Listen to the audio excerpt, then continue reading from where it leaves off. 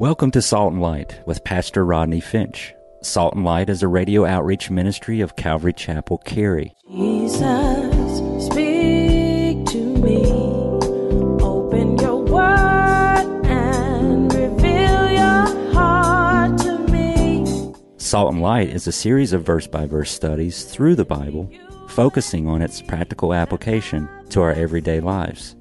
Salt and Light is recorded live at Calvary Chapel, Cary in Apex, North Carolina.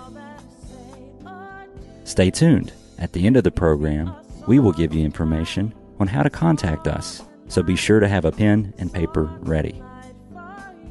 Today, Pastor Rodney will be teaching from the book of John, chapter 11. So grab your Bibles and follow along. Now with today's teaching, here's Pastor Rodney. If you've been with us since verse 1, you know that Jesus has performed 6 miracles to prove that he is the Son of God. He changed the water to wine. He healed the nobleman's son. He healed the lame man at the pool of Bethesda. He walked on water. He fed 5,000. He gave sight to the blind man in chapter 9, remember? And then in chapter 11, are y'all listening? In chapter 11, here we are, just days before the cross. And if you want to write down something in your margins, write that down in chapter 11. We are just days before the cross. And Jesus does his 7th and greatest and final miracle in a climactic blaze of power as Jesus raises the dead. Now listen, Jesus raises the dead not just for Mary and Martha, and not just for Lazarus' sake, but also for the disciples. Because in just a few short days, they're going to see Jesus hanging on the cross, and they're going to need to have the hope that Jesus has the power to raise the dead. So this is very, very important. Verse 1 of chapter 11 the story opens in the town of where? Bethany, very good, which is a little village on the Mount of Olives. And if you travel with us to Israel, we'll stand on the Mount of Olives and we'll see this little village of the town of Bethany from the Mount of Olives. Well, if you've been with us, you were here last week, the story begins with a deathbed situation as Mary and Martha and Lazarus are friends with Jesus. And Lazarus, the brother, got sick. And the sisters sent word to Jesus about his condition, remember? I want you to look at verse 6. When Jesus heard that his buddy was sick, the Bible tells us he stayed 2 more days in the place where he was. Look at verse 7. And then he said to his disciples, "Let us go up." Now listen, last week, if you were with us, let me have your attention. Look at me, please. Last week, if you were with us, I want to share something with you that I didn't have time to develop last week. We know that John told us the reason Jesus did not heal Lazarus come to Lazarus when he heard that he was sick was because of verse 5. Look at verse 5. Because Jesus loved Mary and Martha and her sister and Lazarus. Okay, let me get this right. Jesus stayed where he was, and he allowed Lazarus to die because he loved them. Did you get it? The explanation that Jesus gave for letting Lazarus die was love. Look at verse 4. Jesus said, "This sickness is not unto death, but for the glory of God, that the Son of God may be glorified." In other words, it was more loving, saints, listen to me close. It was more loving to put Lazarus to death. It was more loving to allow his sisters to go through grief. It was more loving to allow his family to walk through the valley of the shadow of death, if that would reveal more of the glory of God to them. So we learned that from this text, that Jesus loves us by showing us himself and by allowing us to see the glory of God. Now, the reason I bring this up, because this is a fundamental truth and main purpose of John's gospel, and it's a fundamental truth of the Bible. John chapter 1, I have it for you on the screen, verse 14 and verse 16. And the Word, Jesus, became flesh, or became human, and dwelt among us, and we beheld his glory, the glory as the only begotten of the Father, full of grace and what, saints? Truth. In verse 16, and of his fullness we have all received, somebody read it with me, grace for grace. So here's the pattern. Jesus reveals his divine glory. Glory as of the only Son of God. We behold it, and from its fullness we received grace. So the whole gospel is built around the revelation of the glory of God in Jesus. And what we saw last week, if you were with us last week, we saw the emphasis on how Jesus loves us. Jesus loves us not by sparing us from suffering, trials, and tribulations contrary to popular TV and preaching. I'm going to say that again because I like it. Jesus does not love us, and it's not a display of his love because he spares us from suffering, trials, and tribulations. Jesus loves us by showing us and giving us himself. By giving us him. We can't measure the love of God by how much health and wealth and comfort we have in this life. If you measure God's love by your comfort, health, wealth, and no trials, then God hated Paul. Because Paul's ministry was full of trials. Somebody say amen. Paul's ministry was full of tribulations, full of suffering, full of haters. God loves us and shows us he loves us by allowing us to see his glory, by giving us himself.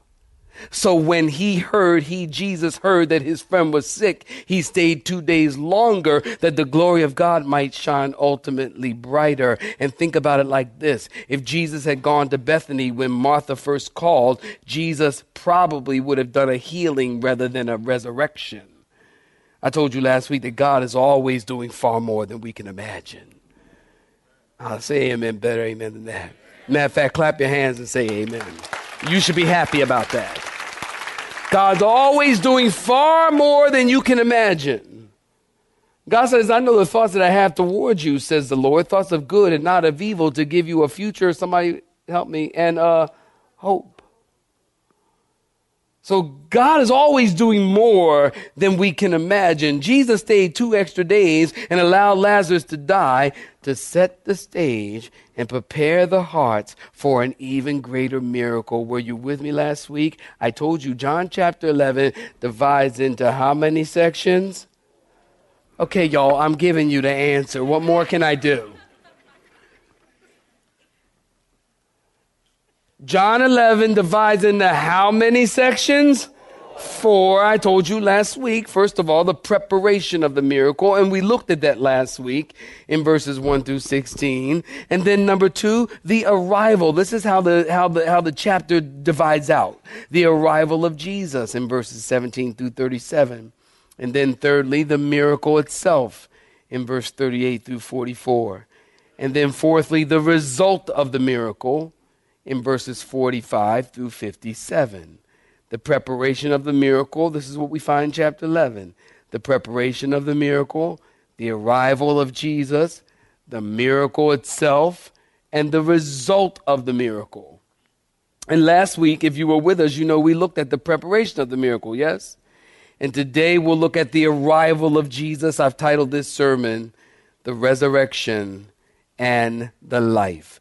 John chapter 11, saints, picking up in verse 17. If you're looking at verse 17, I need you to say a hearty amen.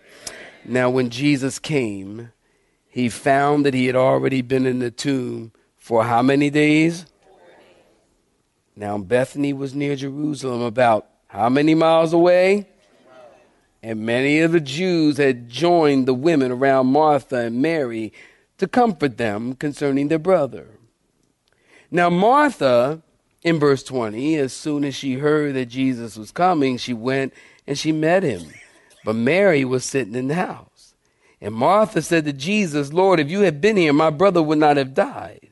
But even now I know that whatever you ask of God, God will give you. And Jesus said to her, your brother will rise again. And Martha said, yeah, I know about the resurrection, that he's going to rise again at the resurrection in the last day. And Jesus said to her, somebody read it with me. I am the resurrection and the life. And he who believes in me, though he may die, he shall live. Come on, read. And whoever lives and believes in me shall never die. Do you believe this? And she said to him, yes, Lord. I believe that you are the Christ, the Mashiach, the Messiah, the Son of God, who is to come into the world. Saints, stop right there. I want you to go back up to verse 17 and look at 4 words. So when Jesus came. So when Jesus came. You know what? Those 4 words tell us a lot about Jesus right out the gate. Already. So when Jesus came. Do you realize he didn't have to come? He didn't have to come. Matter of fact, they didn't even ask him to come. They sent word that their brother was sick, but they didn't ask him to come. They told him that their brother was sick, that his friend was sick. But Jesus was a busy man. He didn't have to come. Jesus was busy moving through the world on a strategic clock by God. He could have said, I'm sorry, I'm busy. He could have said, listen, Lazarus is a believer anyway, so no biggie. He's going in the resurrection. He's with the Lord right now. He's with God. Don't worry about it. He's fine. He's better off, He's with the Lord, so don't worry about it. What you crying about? The Bible says Jesus came. Jesus, look at verse 16, and his little band of disciples who loved Jesus at the same time anticipating their death, verse 16, followed Jesus to Bethany. Jesus came. Why? Because he's always concerned about the hurting. Can somebody say amen? He's always concerned about the needy. I think of Mark chapter 5. You know the story, the woman with the issue of blood? And this woman, she had spent all her money on doctors and pills and bills, and she continued to get ill, like we do today. Y'all ain't know I was a rapper, did you? Pills and bills. She continued to get ill. Yeah. So y'all ain't know I had like that, did you? I had like that. Y'all ain't know. And she tried everything, And nothing's working. And one day she heard about Jesus, probably thinking, here's my chance. She makes her way through the crowd in stealth because she wasn't supposed to be near anybody. She was unclean. Why? Because she was bleeding. Are y'all listening? And she's thinking in her heart, if I could just touch the hem of his garment, I know I'll be made well. I know I'll be made well. And at that moment, she touched Jesus' garment and something happened in her and something happened in Jesus because he said, who touched me? The virtue left my body.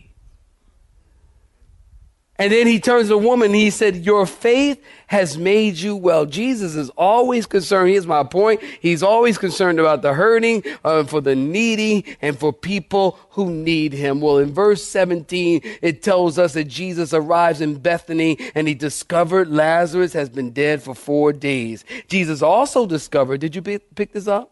He also discovered that there was a house full of people to console and comfort Mary and Martha.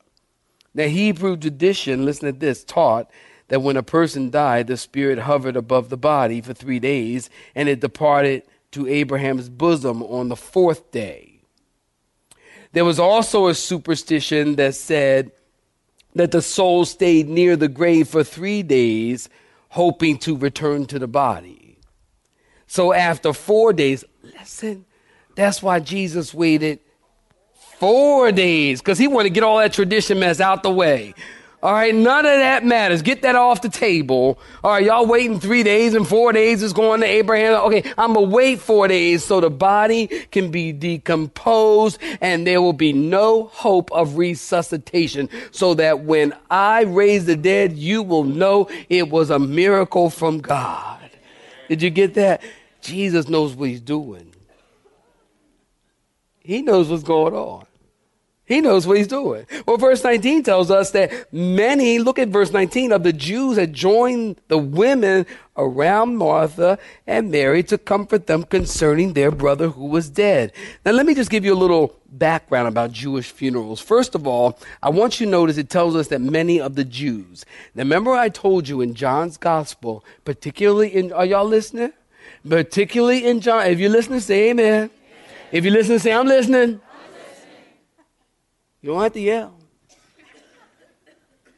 I told you that in John's gospel, the word Jews refers to the Jewish leaders. Yes? So there are many prominent leaders in the community at the house when Lazarus died, comforting the sisters. At a Jewish funeral, did you know that family would come and move in for a week? Don't that sound scary? Family would come and move in for a week, and it wasn't a party. They came to comfort. Can you imagine your family moving in for a week? Man, some of y'all already dreading Thanksgiving. And it's just a day. Can you imagine a week? They're only going to be there for a few hours a day. Well, at the Jewish funeral, I also learned that burials were always right after the person died. Did you know that? Why? Because in those days, they had no way to preserve the body, so they immediately put the person in the grave. And from that point on, it was a matter of mourning and comforting the dead. If someone died, you could go to the phone book and look up mourners, weepers, and wailers. You could hire mourners in those days. Can you imagine you hire mourners? So you go to the phone book and you look up mourners, weepers, and wailers. You set an appointment. They come by. And they give you a demonstration. So how do you wail? Let me hear you wail. Wah! Not good enough. Not good enough. I got 2 more appointments today. They hired mourners and weepers and wailers. And perhaps, you pick one, you get a discount. Maybe they're running a special. Who knows? The louder you were, the more money you made. They also had a custom to form, listen to this, a procession, and they would form a line and process and march around the front of the tomb. And while they were processing, they would read verses. They would eulogize. Like, I remember Lazarus, he's a funny guy. We used to go hang out and play golf. I don't know if they played golf in those days. We go around and play golf. I had a great time with Lazarus. So they would eulogize in those times. And the procession, listen to this, was always led by women. And the reason is because it was the woman who was responsible for people dying in the first place from the disobedience in the garden. See, I told you y'all wouldn't be clapping right now, didn't I? I told you that, right? You heard the saying, God created man and then the rest, but then he created woman and nobody rested. You heard that one? Okay, that's not true. Yes, it is. Anyway, that's what they believe. So it's with this backdrop that Jesus arrives in Bethany and he finds all these people at the house. Y'all getting the scene? He finds all these people at the house weeping and wailing and crying. Look at verse 20. Obviously, someone told Martha that Jesus was coming and she ran out and met Jesus. But Mary sat in the house. Isn't it interesting? In true Martha character, she ran, Mary sat. And as a matter of fact, in verse 28, go ahead and fast forward, Mary didn't even know that Jesus was there. And Martha said, Lord, if you had been here, my brother would not have died. Now listen, there are a lot of people who say that Martha is rebuking Jesus, and I really don't think so. I think this has been on her mind for 4 days. She's been thinking it over and over and over. Where's Jesus? Where's Jesus? He's dying. If he could just get here, everything's going to be all right. So when he got there, she just kind of blurts it out. Lord, if you had been here, my brother wouldn't have died. But listen, she hasn't given up, because look at verse 22. But even now I know that whatever you ask of God, God will give you. Verse 23, Jesus answered, your brother will rise again. Verse 24, Martha says, I know he will rise again in the resurrection on the last day. Now Martha, listen, is busy, but Martha is theologically educated. She has an understanding of the resurrection. Are y'all getting that? She says, I know he will rise again in the resurrection in the last day. And in verse 25 and 26, go ahead and look at it. Jesus said, I am the resurrection and the life. And he who believes in me, though he may die, he shall live. Whoever lives and believes in me shall never die. Do you believe this? Now listen. This conversation between Jesus and Martha was designed to move her from faith in doctrine to faith in him. Don't you understand? Jesus, listen, Jesus always leads people to the place of coming to know him, or leads people to the place of revelation of who he is. Jesus never hits people over the head with the Bible. Say a better amen than that. He never meets people and beats them up with the scriptures, or whips out the Bible and well, scripture says this and the word says that and the word says this. Jesus doesn't do that. Jesus drops little crumbs. Remember the woman at the well? Oh, give me a drink of water. If you knew who you were talking to, you would be asking me for a drink, and I would give you living water.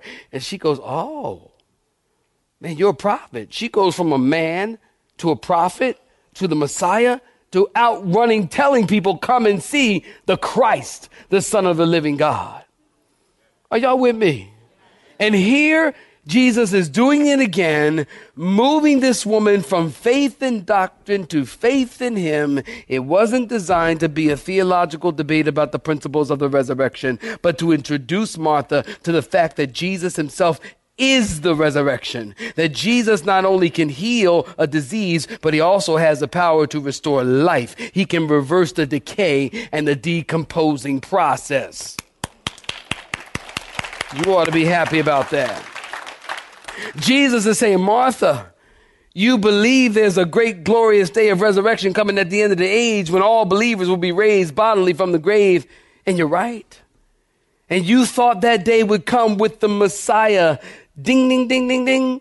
Right again. Jesus says, I am the arrival of that day. I am the Messiah.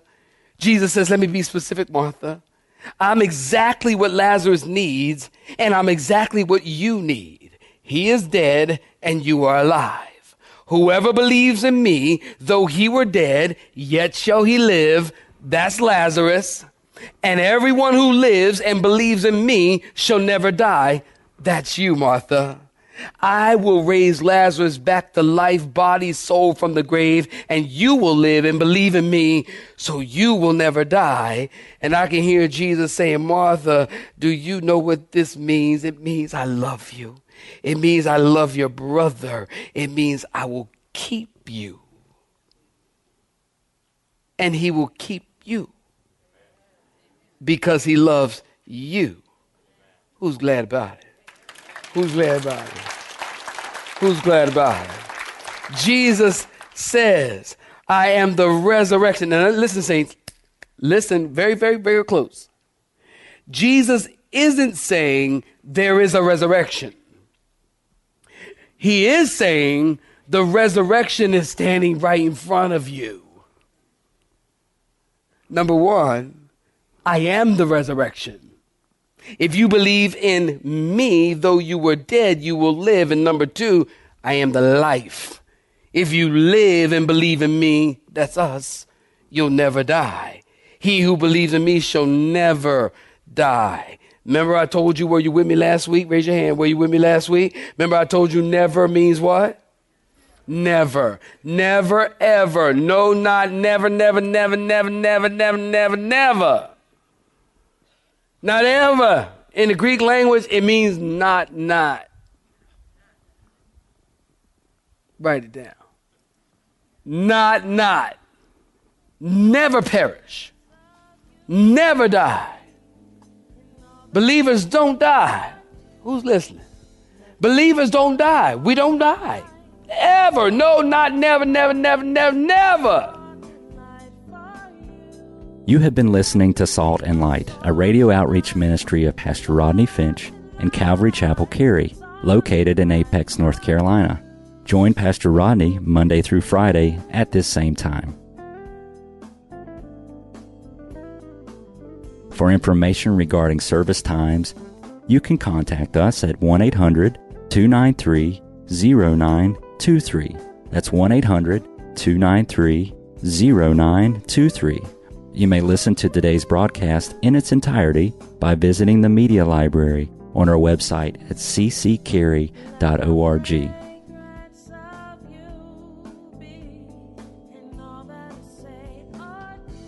We would like to thank you for tuning in to Salt and Light and pray that you have been blessed. Until next time, may you be salt and light.